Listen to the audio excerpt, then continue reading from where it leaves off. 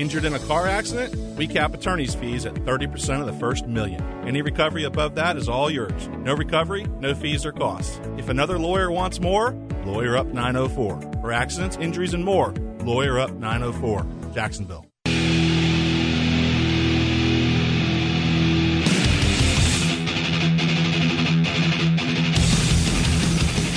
Into the Night with Rick Ballou on 1010XL 92.5 FM.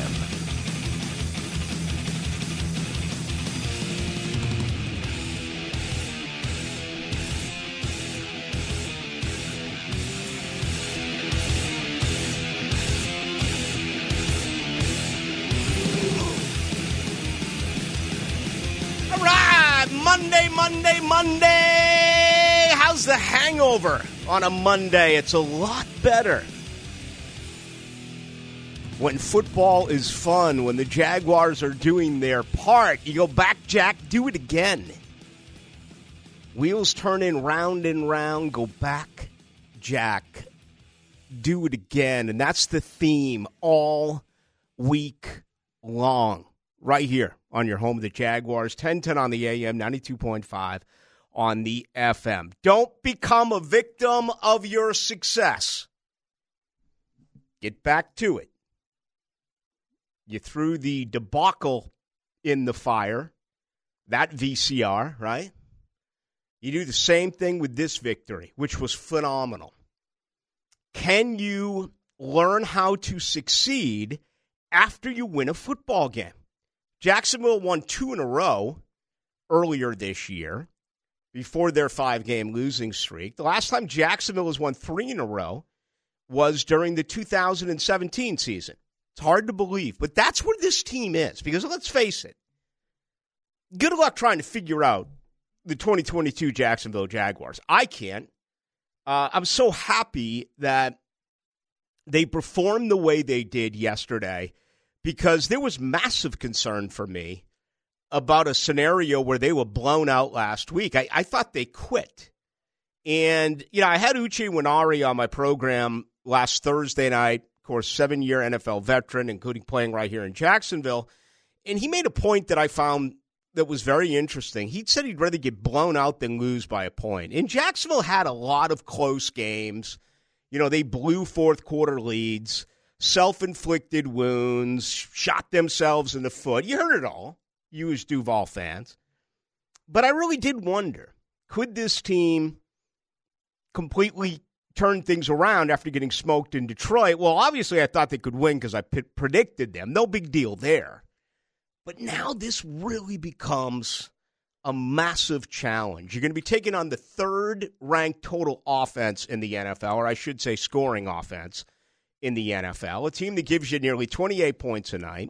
And you're going to be taking on the third-best overall scoring defense in the NFL, which is going to be difficult. Dallas only allows 17.6 points a game. Also, for the third time in a week, Brady did it, Baker Mayfield did it, and then Dak Prescott did it, orchestrating, double-digit play, 98-yard drives. And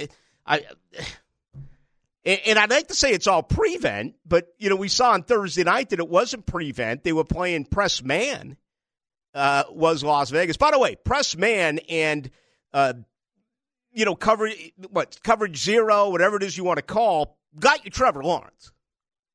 Okay? It got you Trevor Lawrence 3 years ago, late in the season with the New York Jets. But I know how aggravating it is, whether you're a college fan or a pro fan or both, that you get a lead and there's a minute and change left or whatever, and teams just automatically go into prevent and you're allowed to drive the entire field.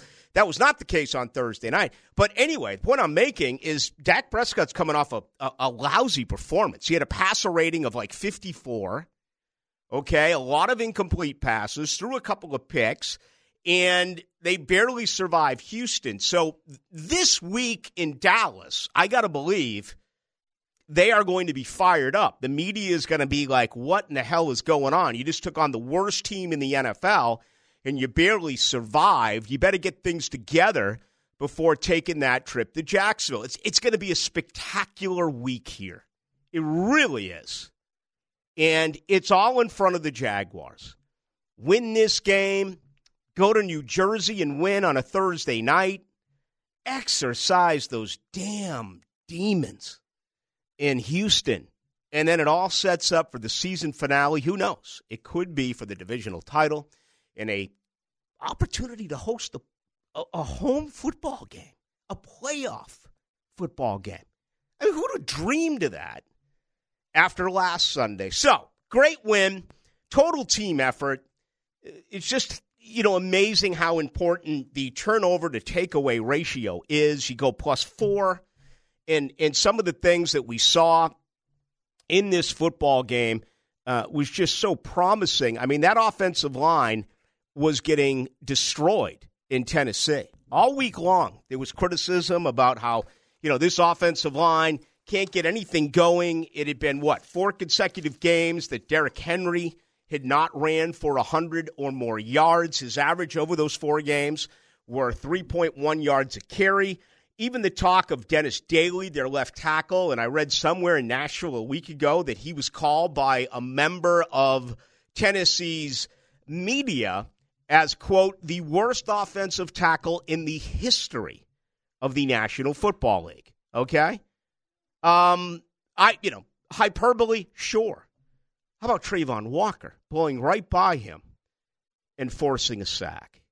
How about Shaq Quarterman? I mean, what did he get? 3 snaps? Let me find this real quick. I think Shaq had 3 defensive snaps in this football game. Unbelievable. What a massive hit on King Henry. Let's see here. Shaq Quarterman, 3 defensive plays. That's all. He's a special teamer. And forced a huge takeaway. Josh Allen has been under the microscope, and he's been criticized. Give him credit for hanging on to the ball in a very difficult scenario right there on the sideline. Josh Allen able to hold on to it. Dewey. It's like the reincarnation of Dewey. The man's playing hurt. He's an effort guy. He's a blue-collar guy. He looks like he should be flipping pancakes out off of Lane Avenue. He's got that West Coast vibe, West Side vibe about him. He has a huge interception. So it's just one after the other. It led to 20 points for Jacksonville, and it really started this ball game in a tremendous come-from-behind fashion. Because, again, what's so fantastic about this one, I'm just sitting here watching it, and the 10-play drive, 76 yards. King Henry puts up 96 yards in the first quarter, okay? There's no way. There's no way at that particular juncture in the game that I thought this team could come from behind. And they did. And that's what makes it that much more enjoyable. Huge game for Evan Ingram. Okay, the way he played yesterday, I was kind of like, wow, 1 year, show me a year, $9 million, pay him. Pay the man. A week ago he had some drops. A week ago Zay Jones had some drops. Zay Jones had a big drop yesterday, again on 3rd down. Responded. Little toe drag swag, corner of the end zone. Trevor Lawrence was a monster. I'm not going to have fun with fans who said he was a bust and it's not going to work. I mean, forget about it. The guy's getting better week after week after week. Bad toe, no bad toe. His escapability yesterday was phenomenal. You go back and watch some of the plays that he made. There's only a few quarterbacks in the world who are able to pull that off. He is fearless. There's been some school of thought, because Lawrence hasn't thrown a pick in forever, that, Trevor, he's putting it in a safe position. He's putting it where only his guys can get to it. He's not as daring as he could be. Wrong. I mean, look at where these footballs are going. He has been absolutely spectacular. And you know what? I loved what he did at the end of the game. I'm not a big fan of waving and pointing at the scoreboard, but you can't have it both ways. I have been begging for emotion.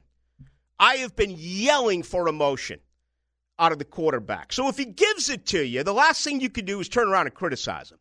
All right, his headbutt, I think it was Jeffrey Simmons, someone on the defensive line, final play of the game. Little boys growing up right in front of our eyes. He's only 23 years of age. I wonder, how did this happen? Did someone get to him? Is this all part of his normal maturation? But there was fire in Trevor Lawrence yesterday that, frankly, I haven't seen before. And allow yourself to dream for a moment. Why not? Enjoy this Monday night. Enjoy your Tuesday and Wednesday while you're at it. Feel free to have a pipe dream. Feel free at the age of 23 to say to yourself, this is going to be the quarterback of this franchise for the next 15 years. Look at his month. Let me give you these numbers in what Trevor Lawrence has done in the last 4 football games. Folks, it's better than any quarterback in the National Football League. Here we go. This from week 9 on. Okay, Trevor Lawrence is 125 of 174. That's a completion percentage of 72.3, 1,300 yards, 10 touchdowns, and 0 picks. How's that, JJ? How are those for numbers? 125 of 174, 72.3, 1,300 yards, 10 touchdowns, 0 interceptions. Very good. You and I differ on running the football. You think it's old school football. Useless. I will argue with you there. But one thing that we both pointed out all week long, not against this opponent. If you were going to beat Tennessee, you had to do it with your quarterback. You had to do it with throwing the football. And that's exactly what Jacksonville did. If you have a quarterback, I'd sling it. Like in the NFL especially, you're going to get all these penalties.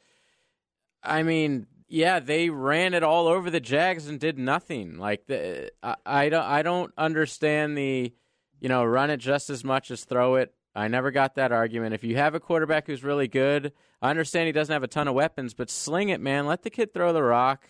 That's exactly what they've been doing the last few weeks, and he looks great. He looks like the guys we watched on Sunday night. He looked like not as good as Mahomes and maybe not as good as, I guess he looked better than Tua last night, certainly.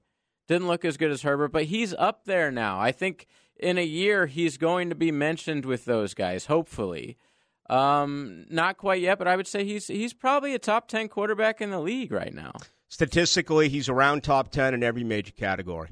And he is escalating. He is getting better as the season progresses. It's hard to think of 10 guys better. It really is, no doubt. And by the way, more quarterbacks went down yesterday, right? You had Pickett go down in Pittsburgh. You had Wilson go down in Denver. There just appears to be, a lot of problems with QBs around the NFL. This entire division is going to have to replenish. They're going to have to rebuild this year. Houston, Tennessee, Indianapolis, all in need of a quarterback this year, either throughout free agency or in the NFL draft. That's why you got to feel good as Jags fan. Because even if you don't go to the playoffs this year, you have your guy. Everybody else in the division is like, what the hell's going on? Like, if you really think that what's his name, the backup for Tennessee that they drafted is somehow going to be their future, Willis. That ain't happening. Like, at least from the little bit we saw of him. Houston, they don't know what they're doing. They're obviously going to have to draft a guy. You look at the draft class, doesn't really look like there's that guy, generational talent at the top of the draft this year. And then Indy is a complete mess. They change quarterbacks every single year. So you have to be feeling phenomenal as a Jags fan with the future. I don't care what happens the rest of the way. Well, I do care. But regardless of record, regardless of the set of circumstances, unless something completely goes sideways for Jacksonville during the offseason, I'll tell you right now, they're going to be the favorites in 2024 in the AFC South. Yeah. 2023, I should say. They are absolutely going to be the favorites. I want to spend a minute here before the break on Doug Peterson, okay? Because this was a phenomenal week. We learned something yesterday that I did not know going into the game. And, I do go on rants here and there about fandom and what you as a fan cares about and what a player or a coach in that building cares about. And it's tough to find common ground because the players and the coaches, they change at such a short tenure. They're here, they're gone. They're here, they're gone. Where you as a fan never leaves.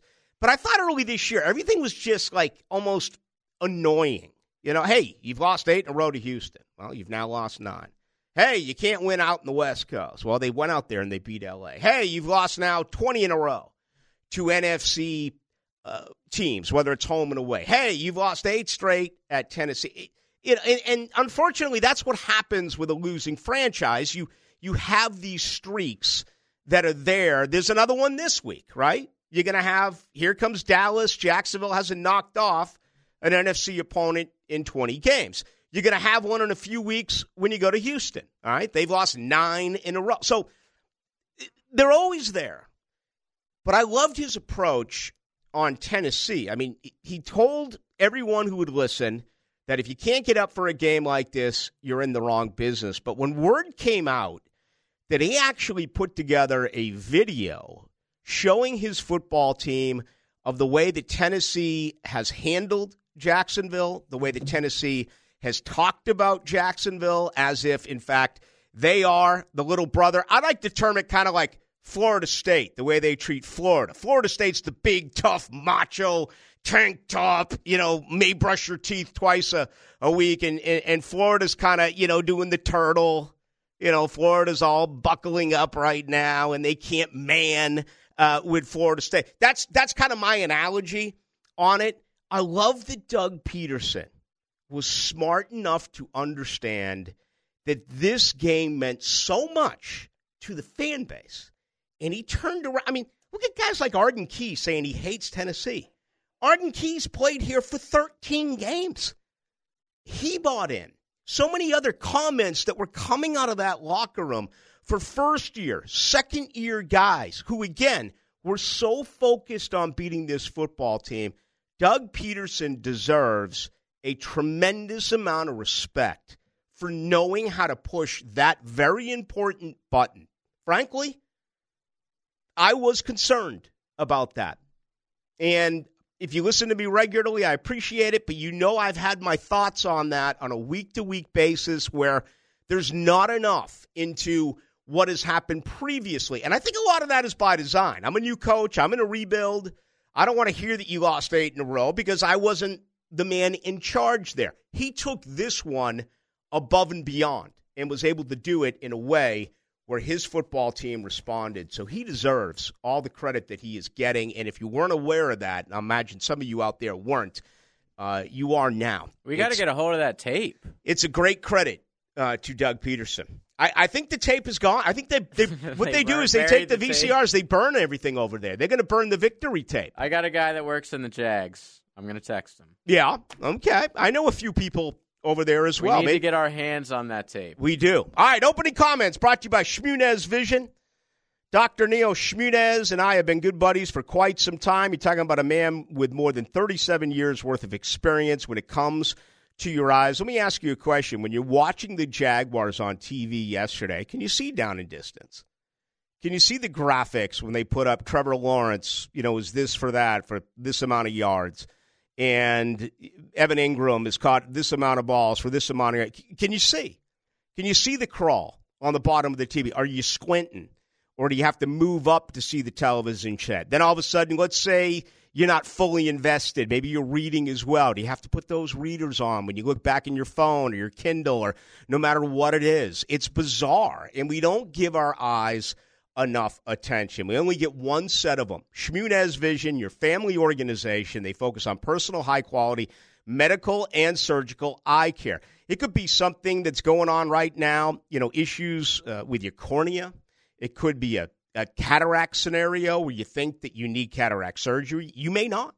What you do is you line up an appointment, and you do so immediately. They're located out at the beach, and their number is 299-2906, or you can go to shmunezvision.com. Dr. Catherine Shmunez is welcome on. You're talking more than 30 years' worth of experience when you get to laser eye surgery. Again, 299-2906, or go to shmunezvision.com. Care you can see. It is a Victory Monday. We are jam-packed. He's JJ. My name is Rick Ballou. We go into the night until 8.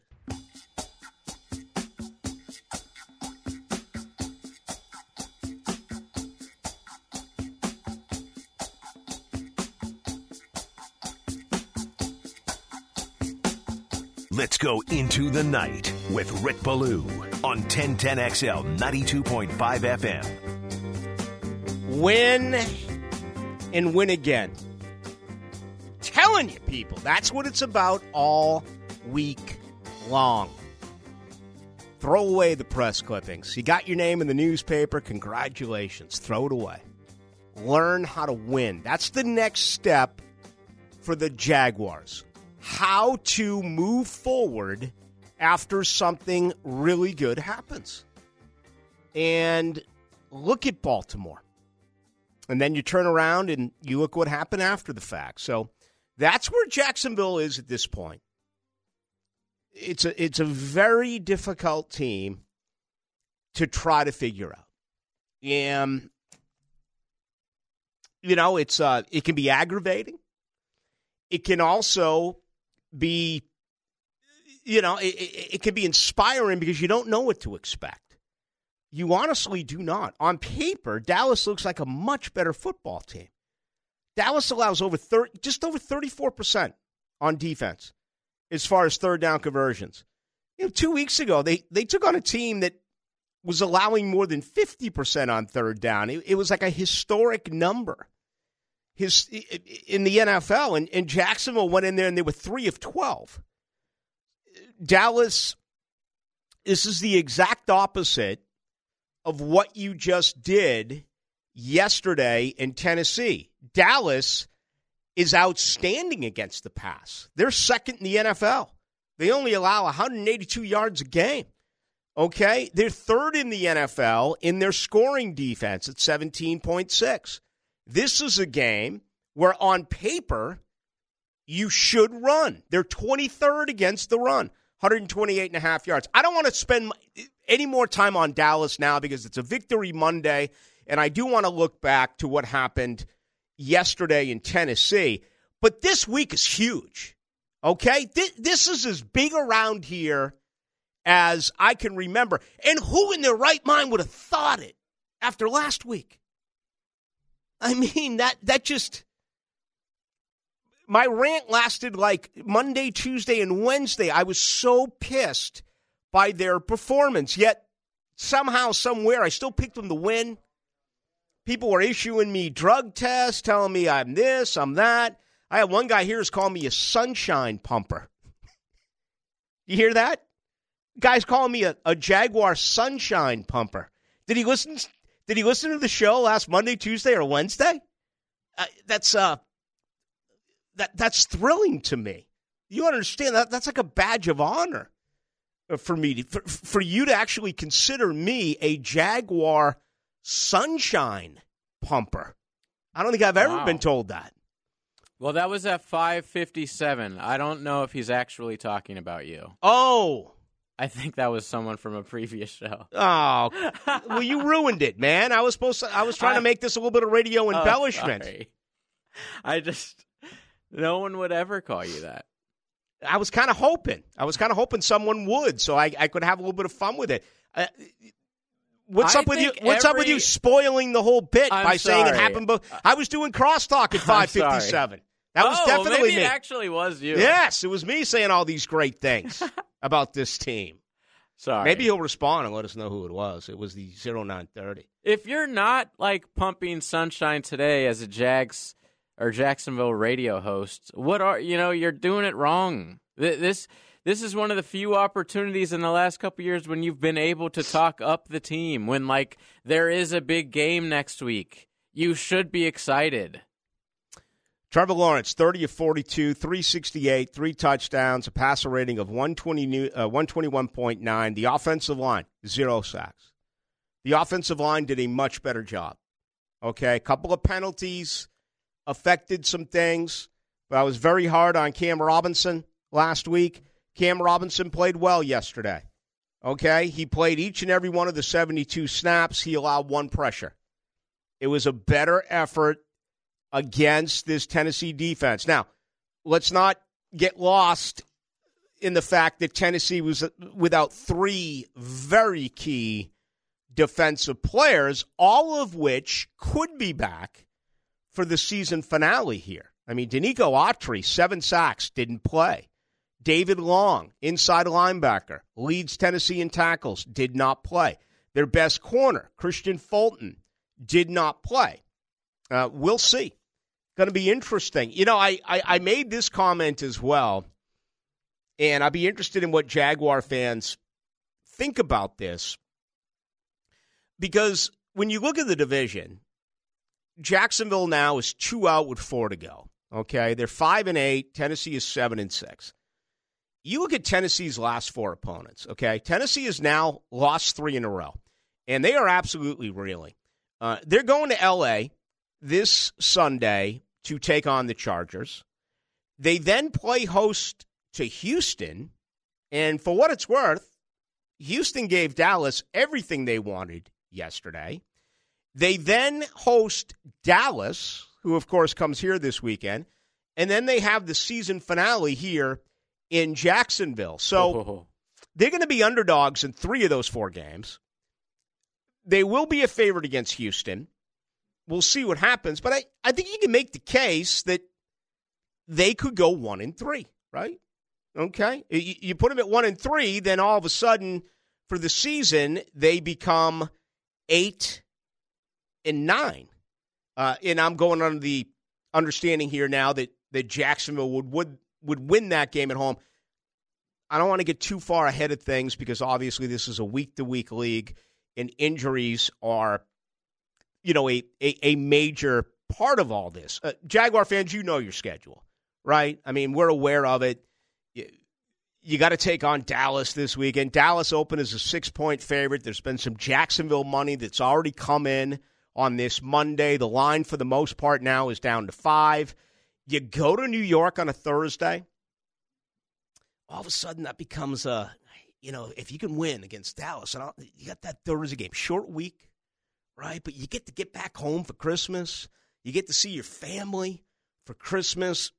Aren't you a little bit energized to head out on a Wednesday and make this a business trip, go into New Jersey, win a football game against the Jets team right now? They played hard yesterday with Buffalo. I had it on in my bar. Played hard, okay? And again, they're not going to quit on anyone. Robert Saleh's a good team, but they don't know what they're doing at quarterback. They're lost right now offensively. And then you go to Houston on New Year's Day, and then the trip here with Tennessee. So, those are the 2 schedules. I got to say this, though. I do. Don't dismiss Indianapolis. Don't do it. They're 4-8-1. They go to Minnesota this weekend. All of a sudden, the Vikings are having a difficult time protecting Kirk Cousins. Detroit, oh, by the way, is legit. Okay? They're playing some really good football. I watched that yesterday. Detroit, Dalvin Cook couldn't do anything when it came to running the football against that Detroit defense. And offensively, Detroit is firing off of all cylinders. So if you look at Indy, they go to Minnesota, okay? That's a difficult game, but they are coming off a bye. And I put a lot of stock into a team who gets an extra week to rest. After that, it's home with L.A. with the Chargers. Very difficult team to figure out. They go to New York, and this time they'll play the Giants, not the Jets, but that's on a New Year's Day. Again, another very winnable game. And they have Houston. So I'm just throwing it out there right now. At 4-8-1, I think you can honestly say that Indy will be in all 4 of those games. I would not pick them, I don't believe, at Minnesota. We'll have to see the injury report when it gets released on Wednesday and through Friday. But with home games against L.A. and Houston, they're going to be favored against Houston. We'll see about L.A. And at New York, even if they're not favored, those games are going to be a field goal or less. They're going to come down to final possession or a turnover in the fourth quarter. So I just want to point that one out, that I think there's a lot of talk that this becomes a 2-man race. Jacksonville behind Tennessee, down 2 games, 4 to play, the head-to-head meeting at the very end of the year. Still keep an eye on the Indianapolis Colts. They would basically have to win out. Yeah. So if that's the good thing, is that if they lose this weekend, it's a wrap. Yeah, I'll give you that. Lose on 4-8-1. Saturday, Yeah. Unless both Tennessee, If they lose, they'll never catch Tennessee. What about if the Jags lose? If both the Jags and the Titans lose on Sunday, what are the chances that the Jags are still able to get into the playoffs at that point? Like, is Sunday a must-win for the Jags? No, it's not. Okay. It's not a must-win. But New York and Houston are, and Tennessee is. Of course. So, I think most out there, and I say most when I talk about the general public, when it comes to betting, my guess is most are going to take Dallas to bounce back. And that's the worst part of this, is that Dallas really played poor football. You would have loved them to win 50-0. I know. I mean, wouldn't it would have been great for a 40-14 Dallas win. And Dallas is, they're looking towards the holidays. The media's talking about how they're one of the teams in the NFC that could win the Super Bowl. But it's not the case. And, they had to put together a 98-yard drive. They were down a field goal. And they had to put that together to get the win. Let me find this for you. By the way, the end of the game, so you have the ball 23-20 if you're Houston. Right. You have it 4th and whatever, I think 3 or 4 from the goal. It's 4th and goal, and instead of kicking it to basically say the Cowboys have to score a touchdown to win, he went for it, didn't get it. Cowboys ended up scoring a touchdown anyway. But to me, that was like, man, you got to kick the field goal in that situation. I mean, they did score a touchdown anyway, so I guess it doesn't matter. But I just felt like that was one of those, like, only a tanking team would do something like that. Dak Prescott yesterday was, let's see here, 24 of 39 for 284. And one of the worst picks I've ever seen in my life. Yeah, touchdown and 2 picks. He had a passer rating of 70.9. Boy, I thought it was worse than that. I thought it was 50-something. Maybe these numbers aren't accurate. Again, we'll really preview Dallas as we move forward in the week. But, yeah, I feel that way more in college than I do in pro, because I think in pro they're professionals and it doesn't matter what happens the week before. But I'm with you there.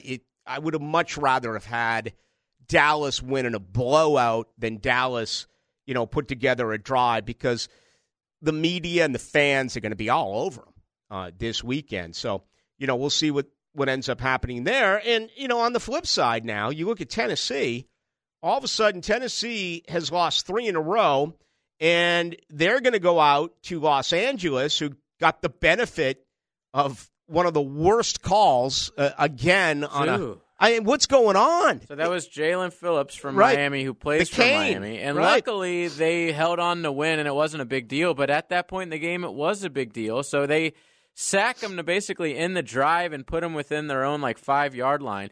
When he sacked him, he instantly spread his hands out and rolled to make sure that he didn't put his body weight on the quarterback. It was a terrible call. Still throw the penalty. So they're basically going back and forth now. They're a 500 team. They're up to 7-6. But they're hot right now. You go back and forth. I mean, they lost a week ago in Atlanta. They won in Vegas. They won 2 weeks ago in Arizona. They played Kansas City as tough as you can play them and lost 30-27.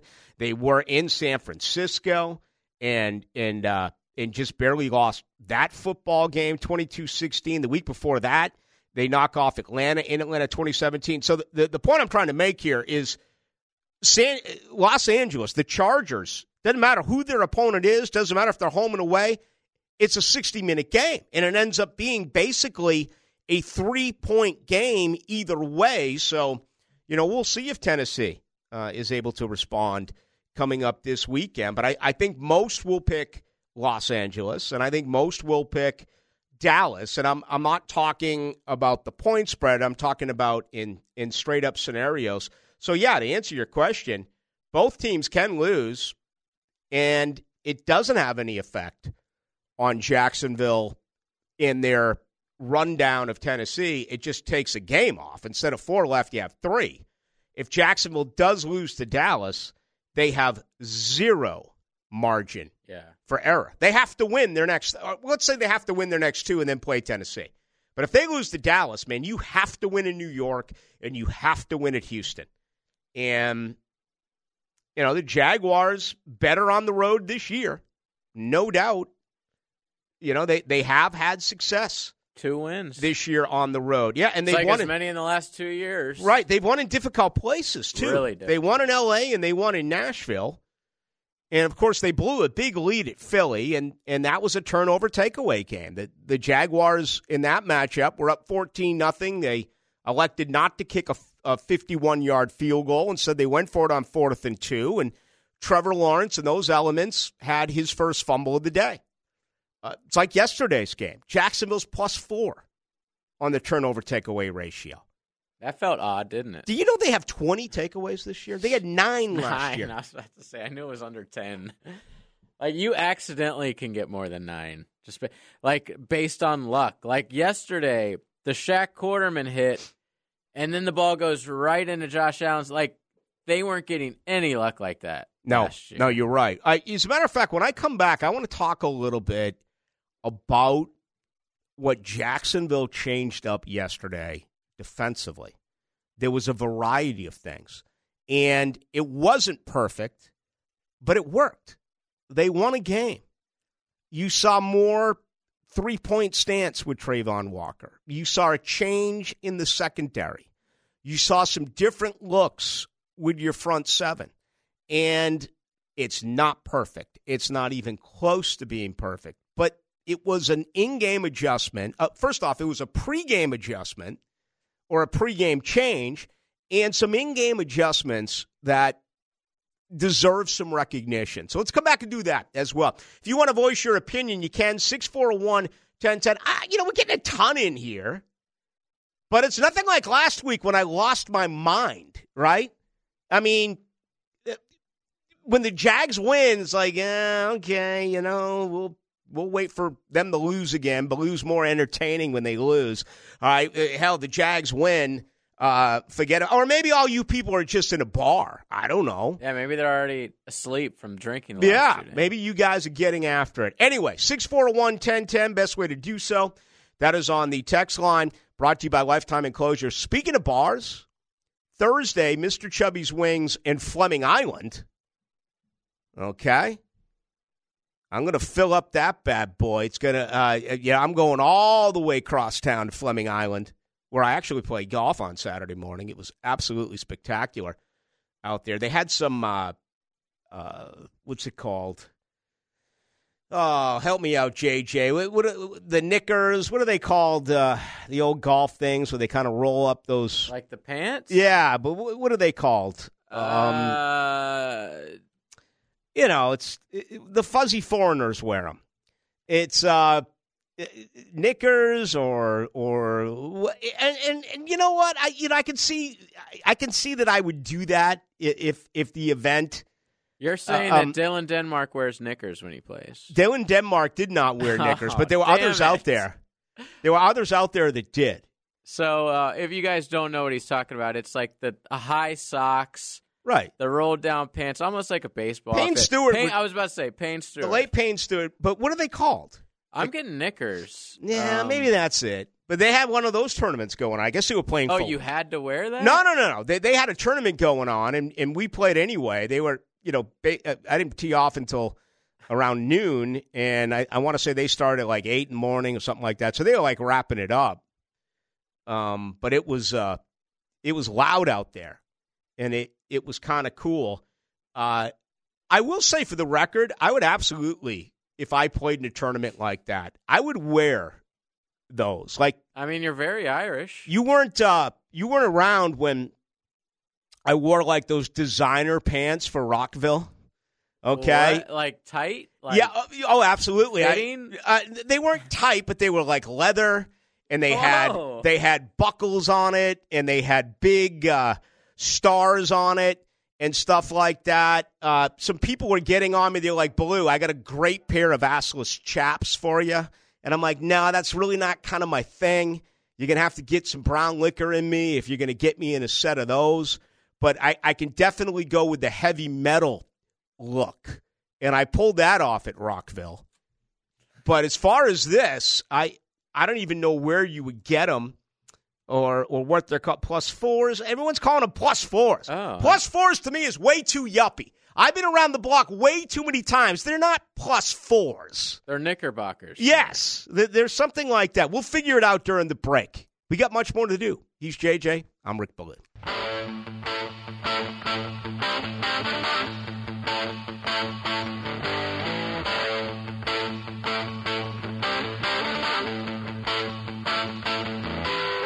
Into the Night with Rick Ballou on 1010XL 92.5 FM. I was giving you the promo. Thursday, Fleming Island, Mr. Chubby's Wings, 6 to 8. Friday, a Miller Lite party at the Bricks. And I have 2.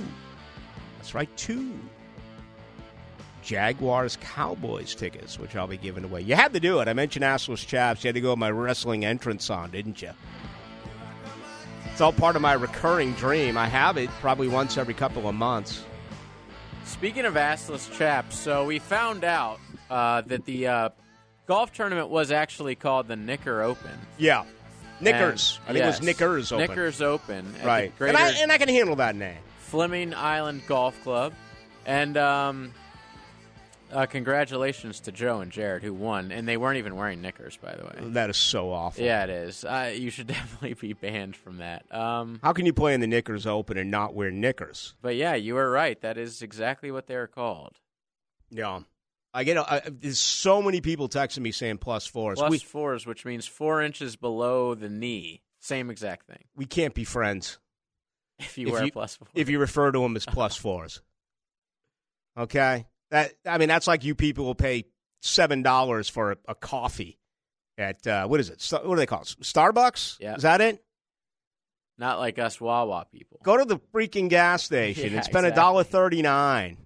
Oh, yeah. So you're good people, allegedly.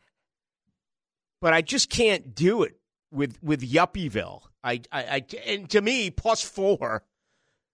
Yeah, honey, can I have the credit card, please? I've got a big tournament coming up at the club. I need a new player of +4s. Oh, my God.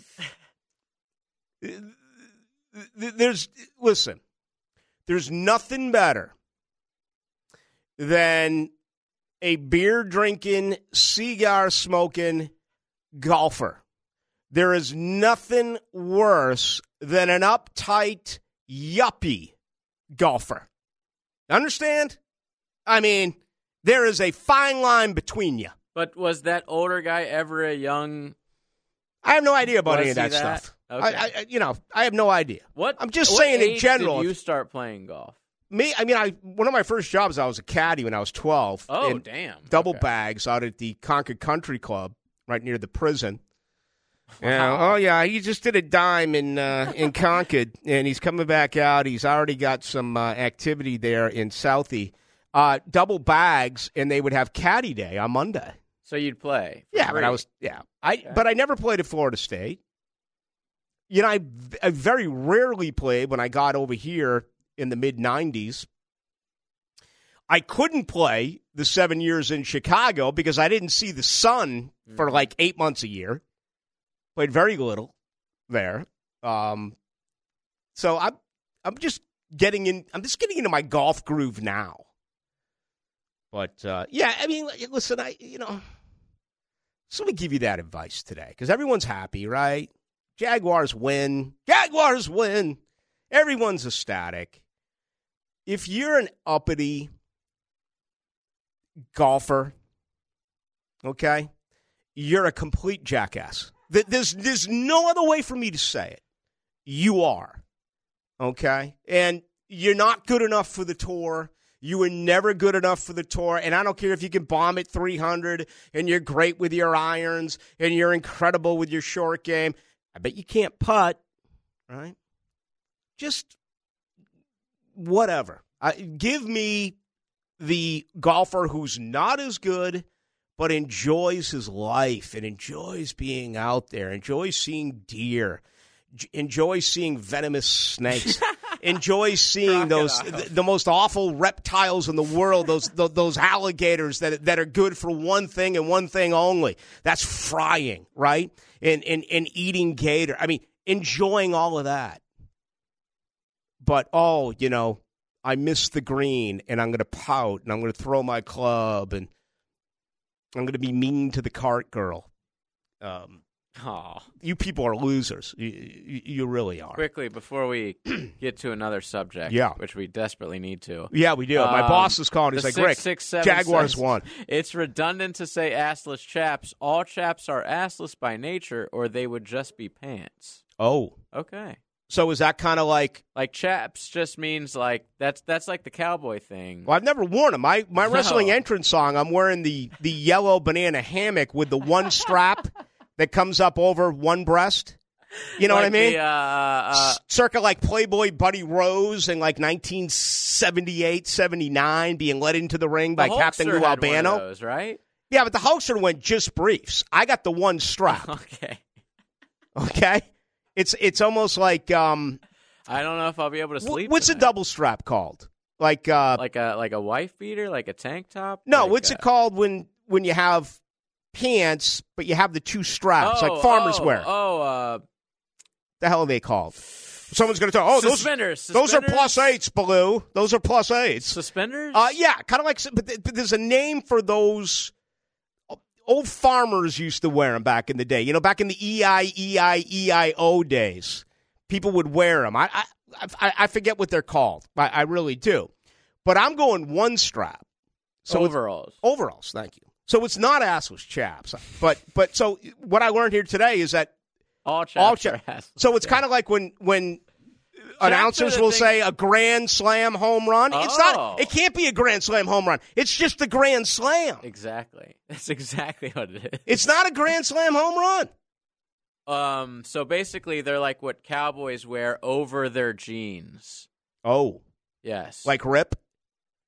Who? Rip from Yellowstone. He was in the booth here a couple weeks ago with the Raiders. But yes, he's from the Raiders I can family. guarantee he wears trousers or chaps. Right. We need to please take a break. Yes. We do. Look at all of these people responding. We got more texts about this than the Jags. To yuppity golfers. I don't mind saying it. If you're a yuppity golfer, change.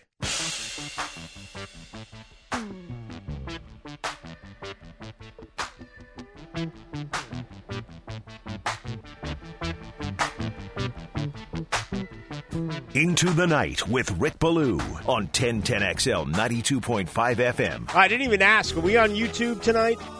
Imagine my embarrassment. We are on YouTube. All you got to do is go to 1010XL's YouTube page. We are the first video.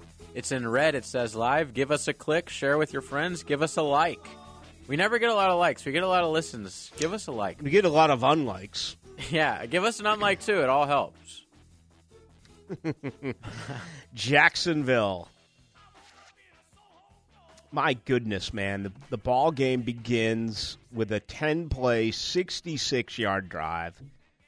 They take 5 minutes and 51 seconds off the clock. And Jacksonville responds with a 3-and-out. I mean, how are you feeling at that particular time? King Henry goes for 96. He had gone 4 consecutive games of not going over 100 yards, averaging 3.1 per, and he picks up 96 yards in the first quarter. Jacksonville makes adjustments. Jacksonville forces takeaways. He ended up with 119 yards at half. He picked up 2 yards in the second half. I mean, what an unbelievable They had 3 plays. Like it was like the fourth quarter almost, and they're like, the Titans have had 3 plays this half. A 29-0 run by Jacksonville in this game. Where did that come from? 29 consecutive points. What a big boy win for the Jags. And the offensive line played well. Trevor Lawrence made some plays yesterday that, outside of maybe Patrick Mahomes, outside of Josh Allen, outside of, obviously I got to go with Jalen Hurts, with, who else can make a play like that?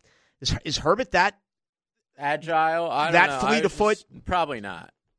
Got a huge arm, but he's not exactly a statue. And what I'm talking about is when in the offensive line did a really good job.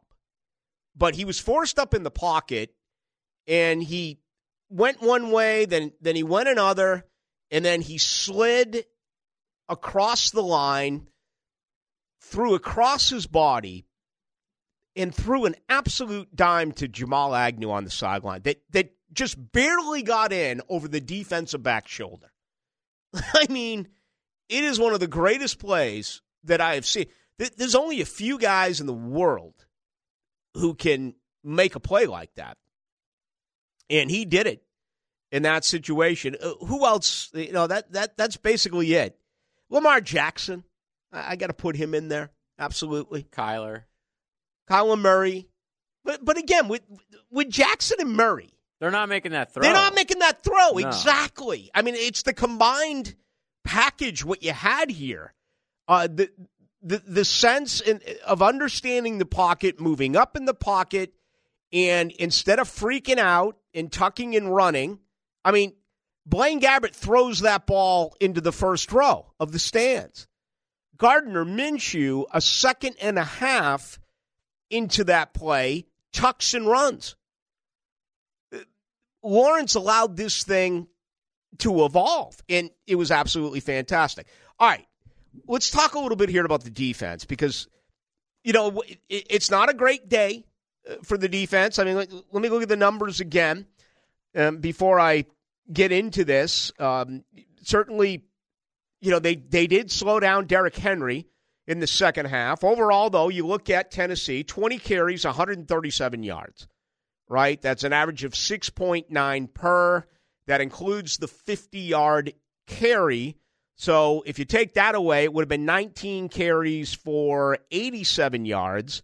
It still would have been a decent day on the ground. Jacksonville forced Tennessee out of running the football by takeaways and taking advantage of those takeaways. They got 20 points off of them, which is just spectacular. I remember last year when I was a sideline reporter and going back and forth with Jeff Lageman before the season finale against Indianapolis in a win or in. I believe they had either 6 or 9 points total in 16 games off of takeaways. They got 20 yesterday. Passing the football, 254 yards. That is the number there. So let's see. Total yards in this football game. Total yards would end up being 364. So they gave some yards. We saw yesterday Travon Walker, who, arguably had his best game. And this is where you are when it comes to a guy like Travon Walker. As soon as you spit out best game of his career, contrarians, naysayers, glass half empties will say, well, he took on the worst tackle in the NFL in Dennis Daly. There is some truth there. Okay? But Travon Walker, all season long, he has not played in a a three-point stance like he did at Georgia. He came into this game, which would have been game number 13, right? With only 14 snaps all season with his hand in the ground. 14. I mean, that's one a game. He did it 8 times yesterday. He had 3 pressures. He had 2 quarterback hits. He had a sack, and he had a forced fumble. You also watched him in coverage make some good plays. As a matter of fact, that 1-2 combination, the play he made in coverage, in a tackle, and then the very next play when he did rush the quarterback and forced the fumble, which was recovered. I want to say that one was recovered by DeJuan Smoot. I mean, yes. That's what people like me have been wondering about forever. You're going to draft this guy number 1? At least allow him to do what you believe he can do. Now, he wasn't a sack guy at Georgia. He only had, what was it, 9 sacks, I want to say he had, maybe in college. But, I mean, the guy he's got the talent. He's got the ability to get off the line of scrimmage. So you saw that 8 times yesterday. And, he went out with the ankle. He only took 34 snaps. That was it. The 4 defensive guys who played the entire game yesterday, let me find that here for you. Let's see. It was Jenkins, played all 67. Both linebackers, Aloha Khan and Devin Lloyd. You didn't hear an awful lot about Devin Lloyd, which to me, I don't want to compare it to an offensive lineman or a corner. It's a good thing. Yeah, typically when you don't hear about guys like that, it means they played okay. Lloyd made some mistakes, and Doug Peterson talked about that earlier today. I also thought Lloyd did some good things. It's still a work in progress for both of these rookies. The only other Jaguar defensive player who played all 67 plays yesterday was Tyson Campbell. How about a bounce-back game for Tyson Campbell? He had his worst performance of the year last week in Detroit, okay? He was only targeted 3 times yesterday by Ryan Tannehill. 0 catches on Tyson Campbell. He had 3 pass breakups. That's it. Nothing on him. He shut down half the field. The other situation that needs to be discussed is finally you put Darius Williams on the other corner, and you started him there next to Tyson Campbell. I mean, we've been talking out loud all year. Why is Williams inside? It's not working. Trey Herndon, who missed the last 2 games as a healthy scratch, became your nickel. He became your slot guy. He got 41 snaps yesterday. And, the whole Buster Brown situation, was not involved in the game yesterday. Who's the other guy I'm thinking of? The other Campbell ended up being inactive for Jacksonville yesterday. Let me see right here. He's only played a couple of games. Tavon Campbell didn't even play. Okay, 2 guys who had been playing, Tavon Campbell a little bit and Corey Peters on the defensive line, both were removed yesterday. You brought back Kayvon Chason, who only played 8 snaps, had that stupid personal foul on the kick return by Agnew, which unfortunately wasn't allowed. That would have really broken the backs at that particular time in the game there with Tennessee. Bad call, by the way. Yeah. Not on him, but on the hold. The hold. Yeah. That's one of those where, I don't think games are fixed in the NFL, but I certainly think refs make sure games are close and that they don't become blowouts. My 2 cents. Yeah, I thought it was a bad call. I saw the Brady to Mike Evans touchdown pass last night. I wonder if that was a bad call. He did have both hands, kind of grabbing the jersey, but I don't know how different that is from each and every play that we do see on the offensive line. It is disappointing that we're seeing this on a week-to-week basis. We're seeing it all over the place. All you got to do is go to last night's game. Go to the end of that Miami-Los Angeles game. Unbelievable. But I liked, and let's see, do we have, today Peterson, let's see, he talked about this. Let's see if we can find this. If, in fact, it did get cut up on, no, I guess we don't have it here. I was hoping that possibly we did, but it was a little bit of a difference. It was a major difference in how they were handling their defense and going with Williams as the other corner and going with Trey Herndon now in the slot. I mean, this team yesterday survived another week with Andre Cisco, who has now missed a 2nd consecutive game. Obviously, you're going to want him back in there this week against Dallas because they are very prolific when it comes to passing the football. They also have 2 guys who could end up, north of 1,000 yards rushing. A lot of people think right now in Dallas, Pollard is actually better than Elliott, and Pollard as well catching quite a few balls out of the backfield. So, as critical as I have been on Mike Caldwell, as critical as I have been on the Jaguars' defense, they deserve credit for at least making some changes. The stubbornness with Todd Wash lingered around here forever, okay? And I really like Todd Wash. Big fan of him. As far, I mean, he's a Harley-Davidson riding. He's a man's man. I'm a big fan of him personally. But they never made any adjustments. They never made any changes. I mean, Gus Bradley and Todd Wash or Doug Marrone, Todd Wash, it felt like they had the best defense and that they were going to run that defense and have at it. Well, at least the defense here now, if you go back to the game against Baltimore, they're trying different things. Okay? You had some of the 2-5 look, where a guy would come up to the line of scrimmage, and at times they would rush 3, or I guess I should say a 3-5 look was more of it, with 2 safeties in 1 corner. The big nickel that they played, and then somewhat of a 4-3 against Baltimore, maybe not as much.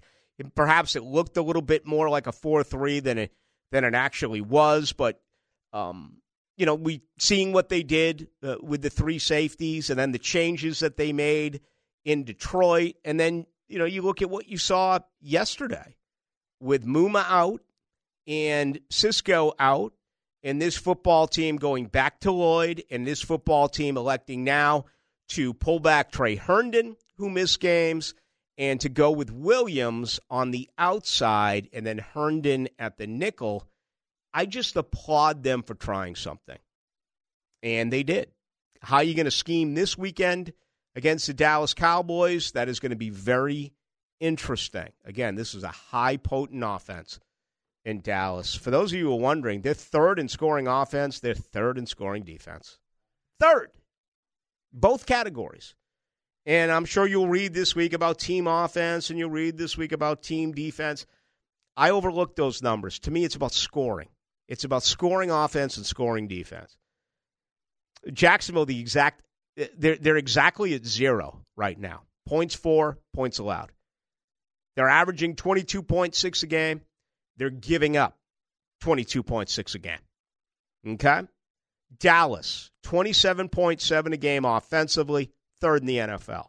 Dallas allowing 17.6 a game, third in the NFL. Jacksonville is 0, points for, points allowed. Last year they were minus 12. They got it at 0. Dallas, they're plus 10. 27.7, they allow 17.6. Okay? They're plus 10.1, but they're third in both categories. They're also outstanding with their third down defense. Okay? Third in the NFL as well, allowing just over 34% of third down conversions. So think about that. Jacksonville went 3-12 last week on third down. Let me look up again before the break, just to make my point, what the total number ended up being yesterday for Jacksonville on third down. They were 6 of 13, so that's just below 50%. That's 46.2. And they went for it once on fourth down. They did not make it. Defensively yesterday, Jacksonville was 50%, 5 of 10. Probably want to get better than that when you take on a team like Dallas. But still, good game here. Some stupid penalties, 9 penalties, 70 yards. And I'm just nitpicking now because there's really very little to complain about, nor do I want to complain. I mean, this was a come-from-behind victory. And again, just go to the first quarter. And this is what's so great about this year's team. They have come back from huge leads in Kansas City. Made it a game. Came back certainly against Las Vegas. Came back against Baltimore. Okay? And again yesterday, down 7-0 and down 14-7. And it's, okay, so you're saying, all right, well, no big deal, Baloo. It's only a touchdown. It is a big deal there where you've lost 8 in a row. It's a big deal. I mean, give this football team credit. They fought from behind, and they turned the game around. And they did it in a variety of different ways. This football team still needs a lot of repair. There are positions on this football team that are obvious weaknesses, but they fought hard and got a W, and that's the good news with the Jaguars. All right, when we come back, much more on this. You want to get on in, you can, 641-1010. Best way for you to do so on our text line, brought to you by Lifetime Enclosures. Some other things in the NFL I also want to get to, also a little bit on college football. So all of that as we roll till 8 o'clock right here on this Monday.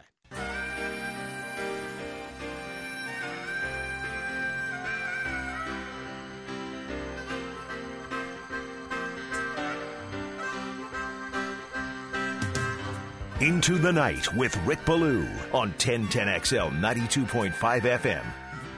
All right, let's talk about Dallas adding OBJ. It looks like that's not going to happen anytime soon. They get a familiar name from his days in Indianapolis. They signed T.Y. Hilton today. Hilton with the Colts, 2012 through 2021, 631 receptions in his career. 9,691 yards and 53 touchdowns. Last year in 10 games, 23 for 331 and 3 touches. So we'll check the health. We'll have plenty on Dallas this week. Again, today it's Victory Monday, but I wanted to share that with you because that broke this afternoon as well. The Mike Leach story is awful. There's really no other way to say it. He is in critical condition right now in a hospital in Mississippi. Personally, I guess what happened is, it came out early that he needed a personal health day. Then all of a sudden news started trickling in that he had a heart issue. Then it became a massive heart attack. So he's an odd guy. He's got a little bit of zen in him. He's got a little bit of mystery in him. Did you ever watch the Friday Night Lights when he made the cameo at the gas station? The actual NBC show? No, I have not seen that. I think it was Friday Night Lights, right? Was that it? I believe you're right. I've heard of that. With the guy who he went on to do the one on the Keys, Blood. It was about that family. Bloodline. Oh, I love that show. Oh, it's a great show. He plays like the sheriff or something? Right. But he's sitting there eating a sandwich, and he's like... We could play it. I got it right here. Yeah, let's... What's this so actor's... he's at a gas station. Yeah, what's the actor's name, though? I should know... 1 second. I should know this guy's name. He's a pretty decent actor. He's most known for Friday Night Lights. Kyle Chandler. Kyle Chandler, Bloodline. At the gas station, here comes the pirate, Mike Leach. Hey, do you know how to get to Lubbock? You got to take 61 up to 23. Hey, Dylan East, right? You're the coach at Dylan East. You've lost your inner pirate. Sword. Have you ever heard swing your sword? You're supposed to swing your sword like this. You're swinging yours like this. I mean, you've got to find your inner pirate. A lot of times things just happen for a reason. We don't know why God wants it that way, but you can't make the best out of it until you get back your inner pirate. You might be the luckiest man alive and not even know it.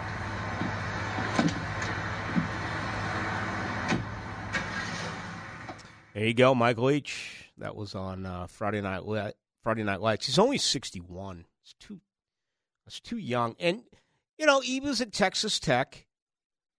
I believe he was there before Cliff Kingsbury. I want to say he coached Kingsbury. Yeah. Kingsbury. He was there from 2000 to 2009. So he went from Lubbock to Washington State, right, to coach Wazoo, and then he goes to Mississippi State. His name was always mentioned, for powerhouses or Miami or blue bloods. I remember when Al Golden got hired, he was one of the big names that they thought were going to come down to Miami. Wouldn't have that been a hire? I would have loved to have seen what he could have done with a school like that. Of course, he had Gardner Minshew in Washington State. right? And he threw the ball all over the place. I mean, he's kind of in the category of someone like a Hal Mummy, one of those type of guys. But, I mean, Lubbock's an interesting town.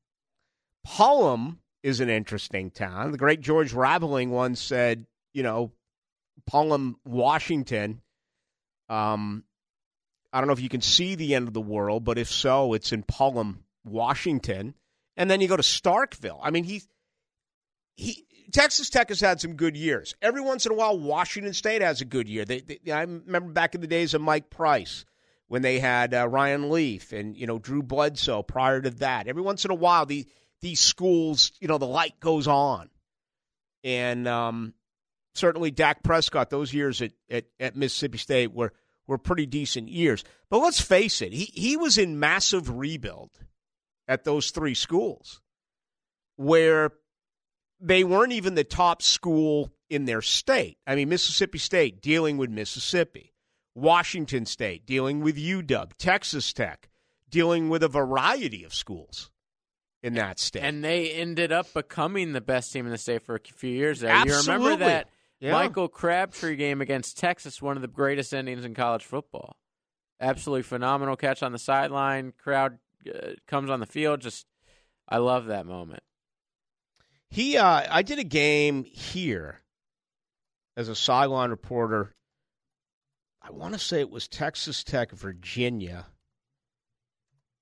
And it was in the Gator Bowl, and I want to say it was Chris Long was a defensive end. And he was like a top 3 pick. And yeah, Crabtree was on that team and everything else, what have you. Anyway, I don't know Mike Leach well. I just don't.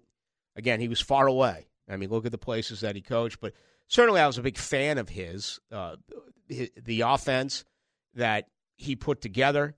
And certainly his comments, to me, had a lot of Bobby Knight in him. He wasn't a jackass like Bobby Knight, okay?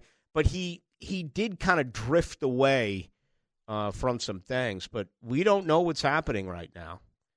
And everything I read is pretty bad. It is bad. He's in critical condition.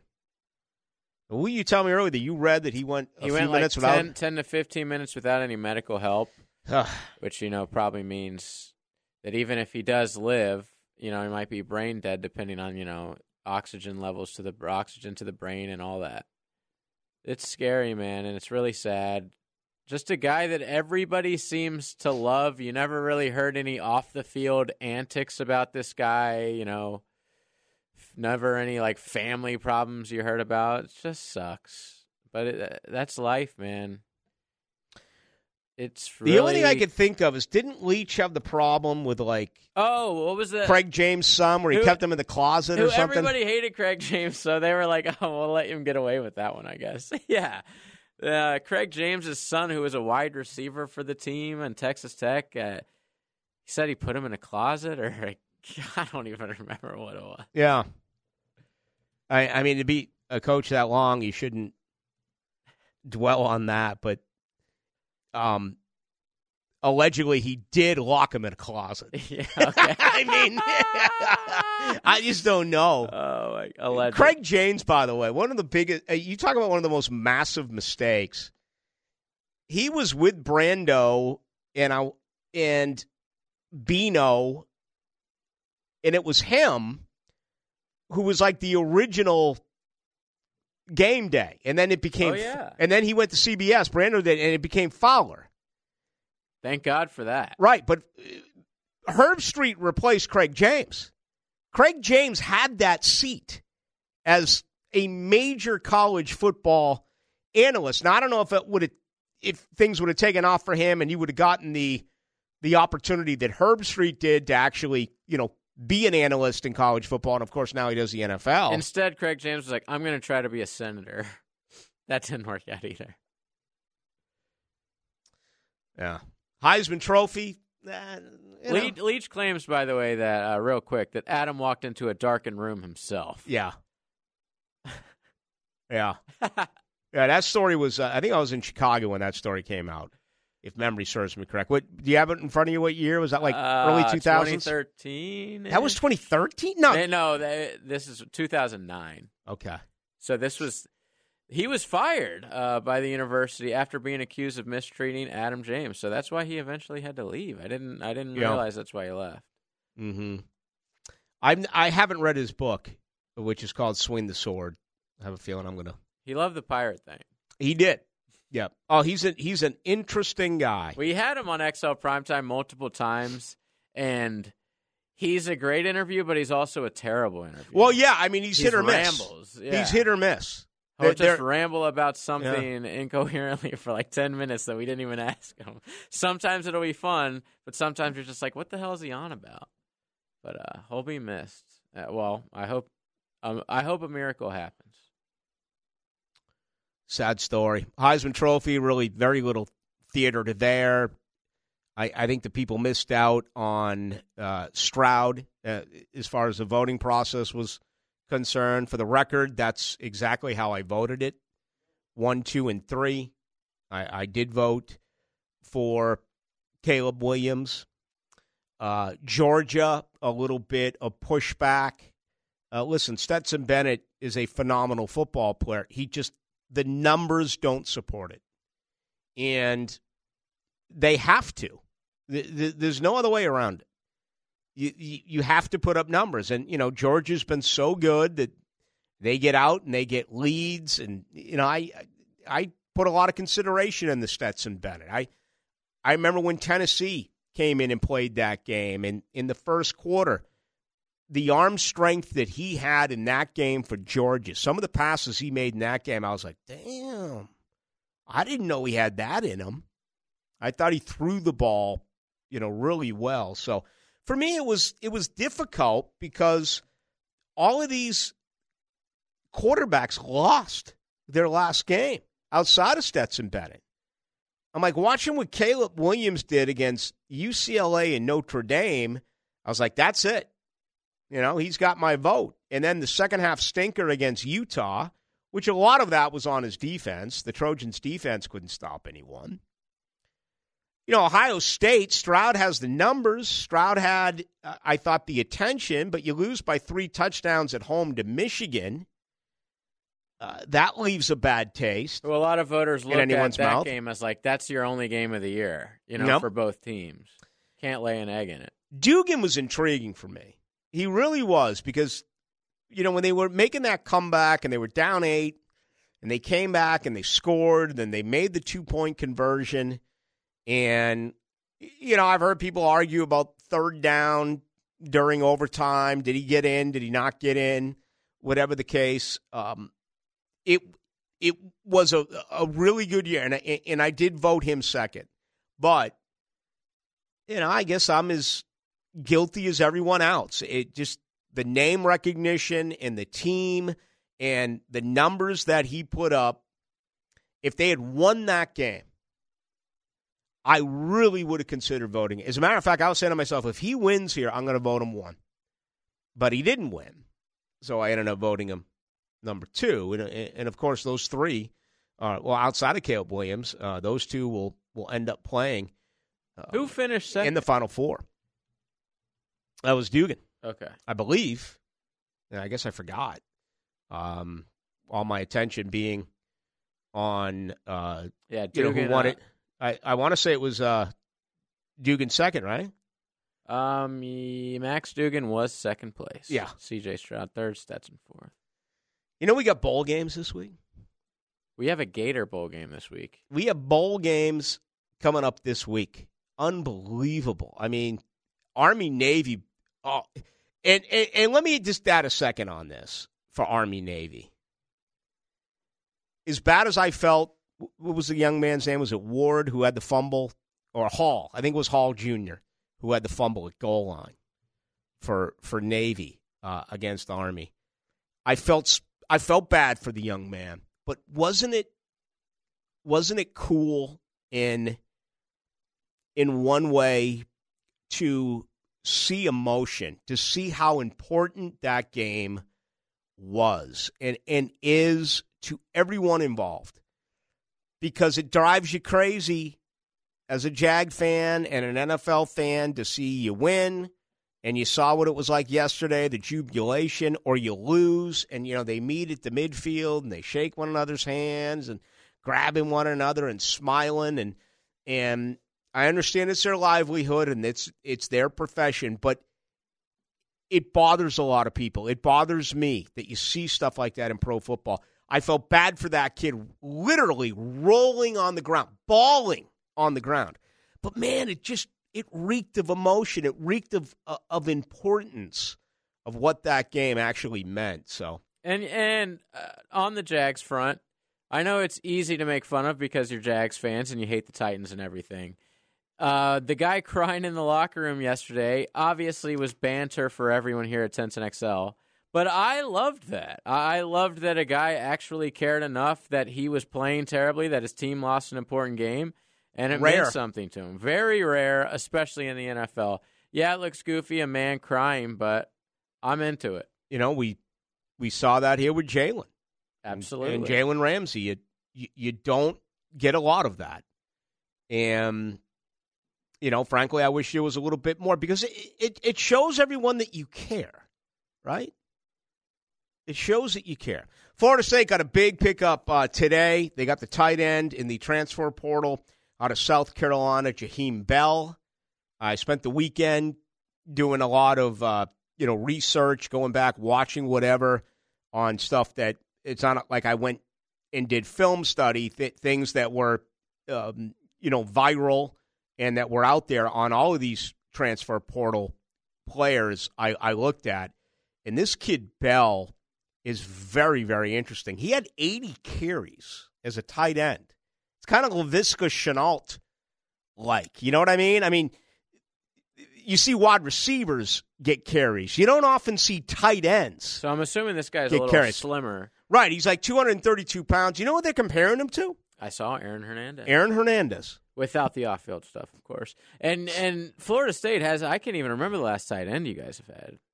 I mean, this would be huge for y'all's offense. Yeah, the McDonald kids played okay the last 4 years for FSU. You probably got to go back to Nicholas's son. Leary? Yeah. Yep. O'Leary, the guy who got in a motorcycle accident? Yeah, he did get in a motorcycle accident. Scary accident, jeez. They had a decent player a couple of years ago who transferred for one season last year to Georgia, and he ended up getting drafted, I want to say in like the 5th or 6th round. I don't know why, I can't remember his name. But he had a pedestrian-type career at FSU. And, with all the talk of Jermaine Johnson coming from Georgia to Florida State, this particular young man went from Florida State to Georgia and ended up getting drafted. But I'll figure out who that is during the break. We'll put our final touches on this one. We'll take you up till 8 o'clock tonight. Get you ready for Hacker Nation, who takes over at 8.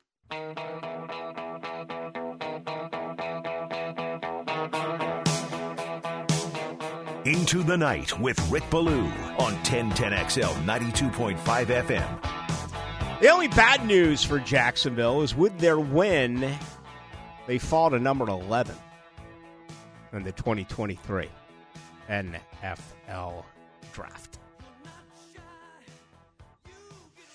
So, there's that. We have bowl games coming up this weekend. My gosh, 2 on Friday, Miami of Ohio, UAB. That's at 11:30 on a Friday. Morning? I went to or night? I went to a place the other day. I had a lunch meeting. It was an early lunch meeting. It was with my good friend Brian Rose at Remedy. And I was walking out, and someone yelled, and I turned around, and I knew the bartender, and I knew a couple of people sitting there. But it was a quick lunch. I was around 11:30, and there's no way that this was beer number one for any of these guys. I marvel over professional drinkers who get up and on a weekday are like, let's get after it. And they're there by 11 o'clock drinking booze. I mean, I could see that during vacation. I could see that, if you go to the beach or you're playing weekend golf, but midweek at 11 a.m., Good life for a lot of people. Some people's weekends are during the week. You know, like if you work in the service industry, you're never getting off Friday, Saturday, and Sunday. So, like, your weekend might be like Tuesday and Wednesday. That I could see. But, yeah, I love people like that. By the way, UAB hired Trent Dilfer last week. I saw that. That's a very intriguing hire to me, along like the Dion route. Obviously less of a big name. Yeah. But this is in Nassau, so this is the Bahamas Bowl. UTSA will take on Troy on Friday as well. Yeah, there was another buddy there who was really good friends with my buddy who passed over a year ago, Jim Can, who I referred to as the Godfather. And he's a consultant now, and he's like, yeah, I kind of had an off day. I was done with everything, so I didn't have anything to do, so I came up here. Drinking. I'm like, bro, I'm okay with it. You know, I'm not even saying anything. Okay, I'm just like, but it's 11 o'clock. Like he's rationalizing to you why it's okay. It's 11 o'clock on a Wednesday, and you already got your elbows buried into the bar. Love it. I mean, it's yes. Just beer.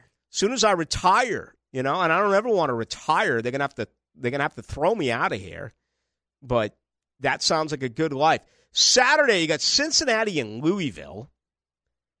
Then you have Florida and Oregon State at 2:30 on a Saturday. At least they get a Las Vegas trip out of it. 2:30, unless this is wrong. Okay, you're right. 2:30 Saturday afternoon. Florida and Oregon State. Again, if this was a regular Saturday, Miami UAB, nope. Miami of Ohio here. UTSA Troy, nope. Cincinnati Louisville. Ugh. I mean, as great as Cincinnati has been, they made the Final Four a year ago. Malik Cunningham, when healthy, makes Louisville at least somewhat of an entertaining watch. Maybe a tiny bit there. But if you were to tell me this Saturday you got me lined up for a great tea time, if my choices are play golf or sit home and watch Cincinnati Louisville, I'm going to play golf. Florida Oregon State. All right. I'll give you that. Beavers have had a good year. They're 9-3. Washington State, Fresno State, nope. On Saturday. Rice, Southern Miss, nope.